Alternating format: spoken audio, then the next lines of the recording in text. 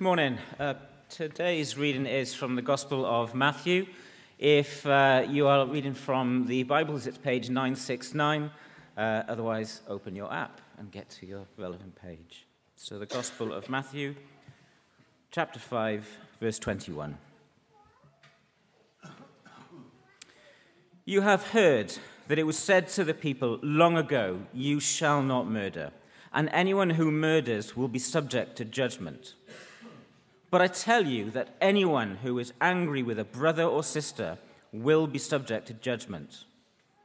Again, anyone who says to a brother or sister, "Raka," is answerable to the court. And anyone who says, "You fool," will be in danger of the fire of hell. Therefore, if you are offering your gift at the altar, and there remember that your brother or sister has something against you, leave your gift there in front of the altar. First go and be reconciled to them, then come and offer your gift. Settle matters quickly with your adversary who is taking you to court.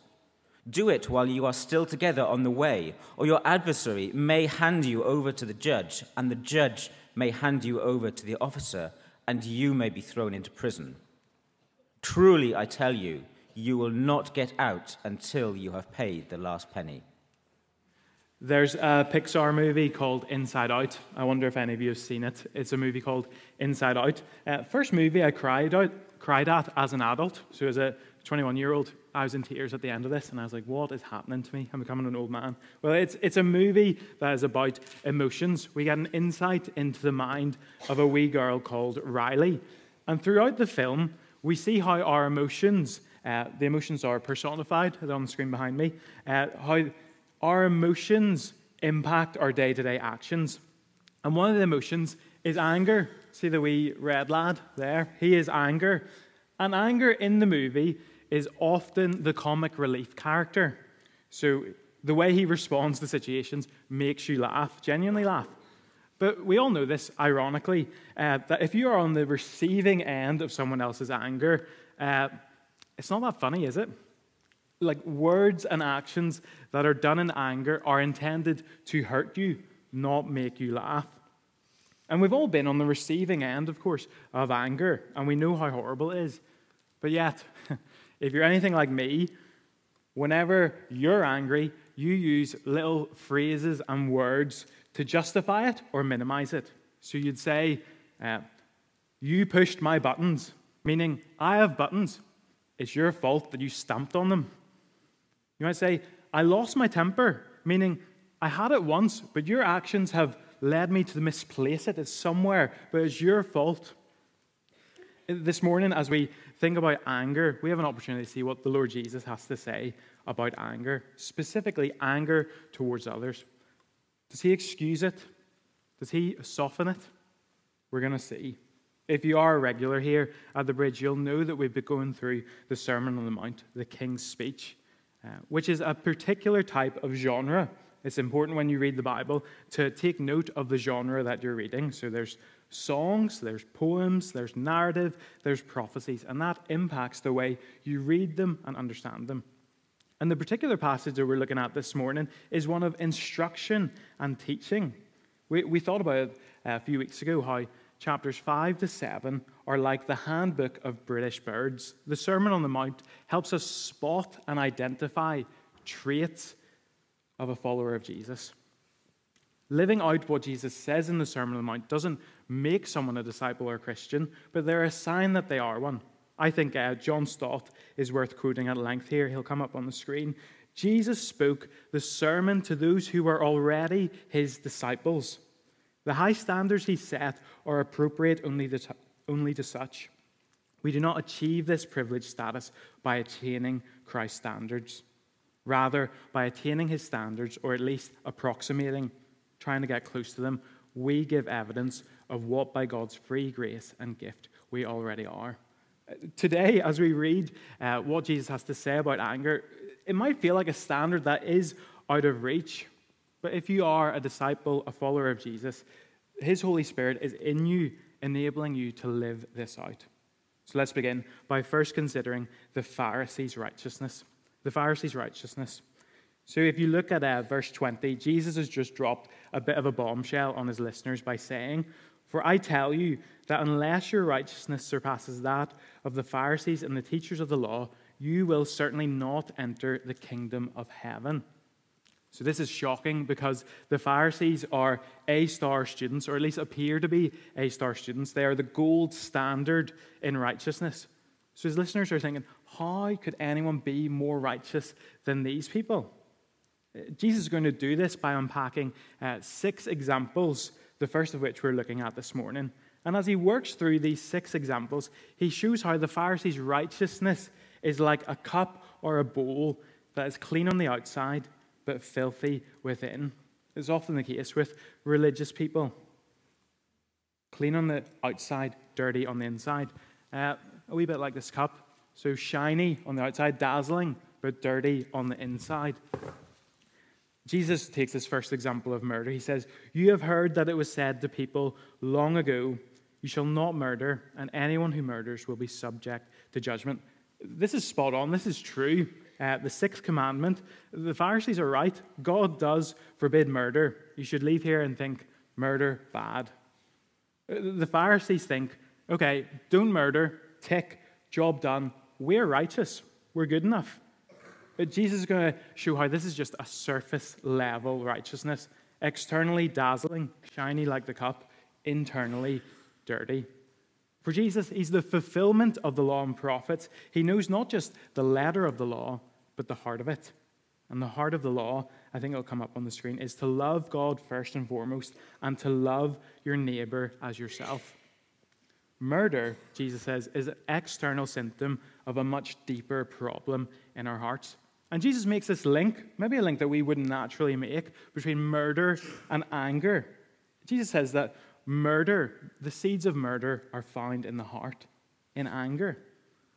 I think one of the reasons Jesus does this is because if you flick back in your Bibles to Genesis 4, the first sin that's committed outside of the Garden of Eden is murder, when Cain murders his brother Abel. And where does this murder begin? Where are the seeds of it found? It's found in Cain's heart. In Genesis 4, we read this. "So Cain was very angry, and his face was downcast. Then the Lord said to Cain, 'Why are you angry?' So Cain's anger leads him to do the unthinkable, to kill his brother." That's the way anger works, isn't it? It leads us to do things and say things that we never think we would do, which is why Jesus wants us to know the great danger of anger. The great danger of anger. But I say to you, this is our second point, but I tell you that anyone who is angry with a brother or sister will be subject to judgment. Again, anyone who says to a brother or sister, "Raka," is answerable to the court. And anyone who says, "You fool," will be in danger of the fire of hell. Let's ask a few questions as we look at these verses. First, what is anger? I think this is a helpful definition from Jeremy Bridges here. He has a book, Respectable Sins, which is a very helpful, convicting book. He says that anger is the strong feeling of displeasure accompanied by emotions, words, and actions that are hurtful to the object of anger. Fairly obvious. But notice, if you look down, notice the object of the anger in Jesus' example. It is a brother or sister. Jesus isn't just talking about family relations. This is talking about another Christian, another disciple. So 3 times in verses 22 and 23, he says brother or sister. Jesus Christ has the audacity to suggest that Christians would get angry with one another. Can you imagine Christians being angry with one another? Oh, I can't imagine it personally.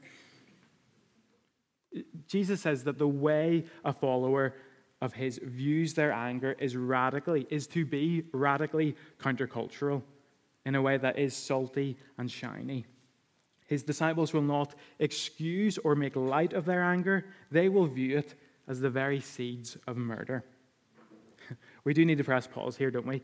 And think, what about righteous anger? Or in your footnote you read, without cause. What about righteous anger? Surely that's okay. Because you think, Jesus got angry, didn't he? So there must be some sort of anger that is okay. Here's 2 examples of Jesus' anger that spring to mind. So Matthew 21, Jesus drives out the moneylenders in the temple with a whip. Get out of here. That is definitely him angry. Second example, a wee bit more obscure. I think we see the Lord Jesus angry in John chapter 11, verse 33. A bit more obscure. But his friend Lazarus has died. And we read in John 11:33 that he is deeply moved in spirit and troubled. Commentators note that this is like an angry animal ready to charge. Jesus is angry at death here. He's angry because it is an intruder and a robber in the world that he made. He's angry because death does not belong in this world. I bring this up because if you've ever lost someone, you know that there is that anger within you. I think that anger is God hardwires into us. Death should not be here. This is not the way he made this world to be. We can pick up on that at another point.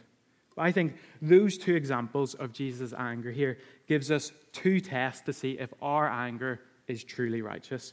This is again from the author Bridges, who I mentioned earlier. So here's the first test. Are you angry about God's moral law being broken? Are you angry that people aren't listening to God, aren't living out his law, ignoring him, disregarding him?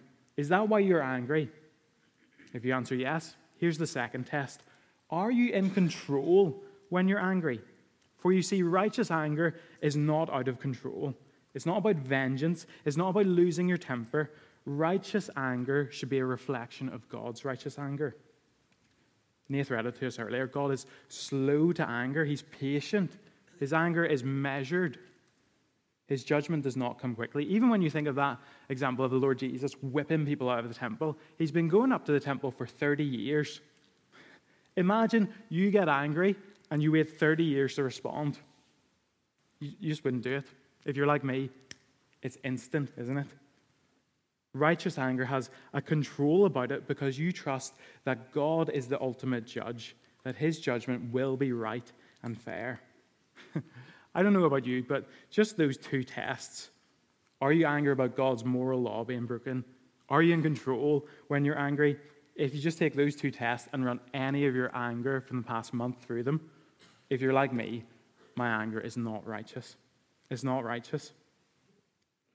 What is my anger? What does our anger reveal? What does our anger reveal? Well, if righteous anger is what we feel whenever God's priorities are offended and his law being broken, if righteous anger trusts God to be judged, then my anger reveals something. It reveals my idols. That's just a Bible word that means anything or anyone that takes greater priority than God. My anger reveals that I am my own biggest idol. I get angry when my word isn't listened to. I get angry when my priorities aren't prioritized by others. I get angry when my ways aren't seen as perfect. I get angry when my wisdom isn't viewed as such. You can see, can't you? Whenever I get angry, I act like God. My unrighteous anger is most clearly seen in my words. What do our words reveal about us? If you look down at verse 22, Jesus says that our words reveal a murderous heart. But I tell you that anyone who's angry with a brother or sister will be subject to judgment. Again, anyone who says to a brother or sister, "Raka," is answerable to the court. And anyone who says, "You fool," will be in danger of the fire of hell. So these are just two common insults of the day. So Raka is about your brain, your intelligence. Raka means empty-headed, block-headed, thick as champ. If you're from Northern Ireland, stupid. That's what it means. The word fool is about your heart, your moral character, who you are deep down. Psalm 14, verses 1 to 2 says, "The fool says in his heart, there is no God." These two insults, Jesus says, displays a murderous heart. Now, of course, you won't say raka or fool in day-to-day life, but you might call someone useless. You might call them thick. You might say good for nothing.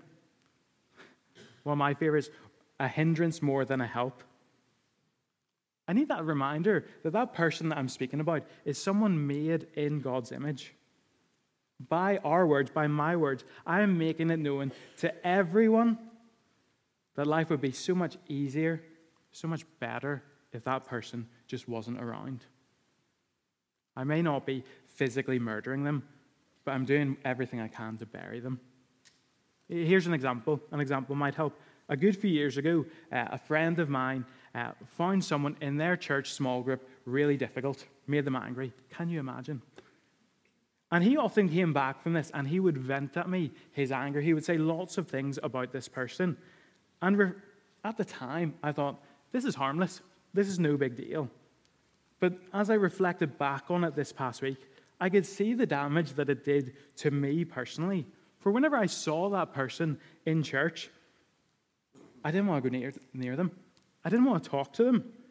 For as I listened to those words, any potential relationship was murdered because my perception of them was, why would I want anything to do with them? Why would I want them in my life? We think, don't we, that words are no big deal. That nursery rhyme is so wrong, isn't it? Sticks and stones may break my bones, but words will hurt forever. That's how it should be said. Is it harmless? Are our words harmless? Jesus shows us how seriously he takes anger. 3 times, if you look down, Jesus alludes to the reality of judgment for those who sin by their anger. I don't think there's any gradation here, like if you're angry, you'll face judgment, and then raka, the court, and then full, you're in danger of the fire of hell. Jesus is just underlining very clearly to the self-righteous Pharisee, to the Dave Lawther, externally dazzling, internally dirty, that God takes my anger, takes your anger very seriously. That our hearts are in grave danger if we allow anger to fester, which explains why he speaks with the urgency, such urgency of reconciliation. That's our third point, the urgency of reconciliation. So Jesus uses 2 parables here, look down and you'll notice, about how quickly his disciples should seek to be reconciled, to make amends, to have friendly relations restored between them. If anger is so serious, reconciliation is urgent. So 2 parables, a religious one and a legal one, and they both make the same point. Let's look at the religious one. Therefore, if you are offering your gift at the altar, and there remember that your brother or sister has something against you, leave your gift there in front of the altar. First go and be reconciled to them, then come and offer your gift. Now, to Jesus' listeners, this must have sounded totally absurd. So the altar was in Jerusalem. It was in the temple. And let's just say, for example, here, that Jesus' listeners are from his hometown of Galilee. Galilee is 80 miles from Jerusalem. So from Cardiff to Pendine, 80 miles away. That's quite a trek, isn't it? And Jesus is saying, if you have spent a week traveling here, you've already bought an animal, you're at the altar, you're all ready to go, and you remember that there's someone a week away, someone back home is angry because of something that you have said to them, you should drop everything, leave the goat, travel back, take a week to get back there and make amends, ask for their forgiveness. Then come back, another week's travel, and then offer your gift. Ridiculous, right? It seems so ludicrous. Sometimes we do this when we read the Bible. We just let Jesus' words wash over us and think, yeah, that seems about right. But just put yourself into the situation. You have spent a week traveling. You realize someone back here in Cardiff was upset with you. Imagine hopping on the plane and traveling all the way back, then being reconciled to them, then hopping on that plane again and going to see them, going back to where you originally were. If you heard that story, if you heard someone did that in real life in this century, you would think that they were deluded. Completely absurd. What a waste of time. Why would you do that? You probably wouldn't believe it. But if someone did that to you, if someone traveled all the way back to ask for your forgiveness, you would know that they took the thing that they did against you really seriously. It was sure that they value you and that they value the Lord. And just to be clear, remember, this is all in the context of a religious setting. And we believe that Jesus is God. So God is saying to us in this passage that you'd be better off not coming to church. And you think, surely God would want me to be at church. Singing all the songs, doing all the right things, having all the appearance of righteousness. You'd be better off not coming if you knew that there's someone you need to seek reconciliation with. Good grief. If there's not a bit of, oh my goodness, in us, I'm not sure we're listening to Jesus, are we? Now, the second example makes the same point from a legal perspective, but again, different in some ways. This is about an adversary, so someone who isn't a Christian. And Jesus again says that is immediate and urgent to be reconciled. Do not allow bad relationships to remain. Now, for those with a tender conscience, here's a guardrail. As you read the Gospels of the Lord Jesus, people are often angry with him. They are often really angry with him, and he doesn't spend his life going around being reconciled to them. So this doesn't mean if you're here this morning you think, good grief, there's all these people I need to make reconciliation with. You know, how would you get through a day if you had to drop everything and go and be reconciled? I think this is, if someone's sitting here right now has some sort of internal burning that you know there's someone out there that you need to be reconciled to, pay attention. Pay attention if there's that one person in your mind. Jesus says you need to go and be reconciled to them. I wonder what you're thinking at this point. Some thoughts probably in your minds. Really? Is this another thing I have to do? How can I be reconciled with that person when they have done so much wrong to me? Or perhaps you're just thinking, this is impossible. This is not possible. Well, here's some good news for you. Remember the trampoline Beatitudes. Blessed are the poor in spirit, for theirs is the kingdom of heaven. If you feel, I don't think I can do this, you're in a good place. And remember last week as well, more good news. Christ fulfilled the law for us. Let's consider now as we close how he fulfilled the heart of this law, how he embodies this for us. Fourthly and finally, the source of reconciliation. If you have your Bible, turn to 1 Peter chapter 2. 1 Peter chapter 2, verses 23 to 25. Friends, if you think that this is just impossible, that it can't be done, here's something to comfort you. 1 Peter chapter 2, verses 23 to 25. It should be on the screen. This is talking about the Lord Jesus. When they hurled their insults at him, he did not retaliate. When he suffered, he made no threats. Instead, he entrusted himself to him who judges justly.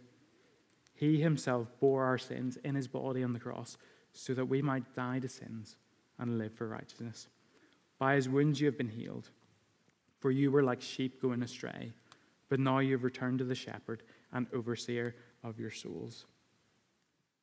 Friends, this should be such a comfort to you that the Lord Jesus was like you. That he walked around this earth and he experienced insults being hurled at him. That he experienced suffering and pain. That a crown of thorns was put on him. That people spat in his face. They beat him. He knew that people were murdering him in their hearts, and they literally murdered him. Friends, this morning, he knows what it's like to be on the receiving end of unrighteous anger from sinners, like you have and will experience in varying degrees. But friends, it should be an even greater comfort that the Lord Jesus is not like you. He's not like me. How does he respond to the anger of sinners? He did not retaliate. He made no threats. Can you imagine that? No retaliation, no threats. Why? Why did he not respond the way every other human being has ever responded?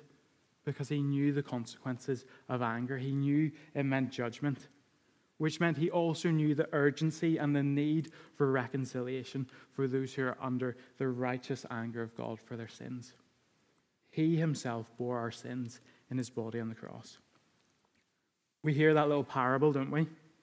Of someone traveling from Jerusalem to Galilee, Pendine to Cardiff, to seek reconciliation with a friend that they've wronged. And you think, ridiculous, absurd, would never happen, not in a million years. No one would ever do that. Friends, in the gospel, we believe a far more ridiculous, scandalous message. That there is someone who has only ever done good to you, has only ever done right by you, and you've spurned that. You've treated him like an enemy. Friends, we believe in an outrageously good news story. Pendine and back. Heaven to hell and back for you. Incredible. That there is a God in highest heaven who was prepared to go to the very depths of hell for your sake. Why? Why would he do that? So that you may be healed. Peter says as well, doesn't he? So that we might die to sins and live for righteousness. Friends, whenever we look at the Lord Jesus on the cross, we take the sin of anger so seriously because the Lord Jesus took it seriously. So seriously that he went to the cross. And we try to live out as best as humanly possible that righteousness he calls us to because he first reconciled us to him. By his wounds you have been healed. Friends, this week, this month, this year, this life, when you inevitably lose your temper, when your buttons have been stomped on, look to the wounds. Look to the wounds. The sign of your unrighteous, sinful anger towards the Lord Jesus are the very sign that you have been healed, made new, restored. How incredible. How incredible that he would lay his life down for us. For you were like sheep going astray, but now you have returned to the shepherd and overseer of your souls. Friends, this is the insanely good news of the gospel. From heaven to hell and back again for your sake. Friends, if you have never come to know this great shepherd and overseer of your soul, as you sing this song to close, would it be a way of responding to the incredible kindness that the Lord Jesus has shown to you? Let's pray together.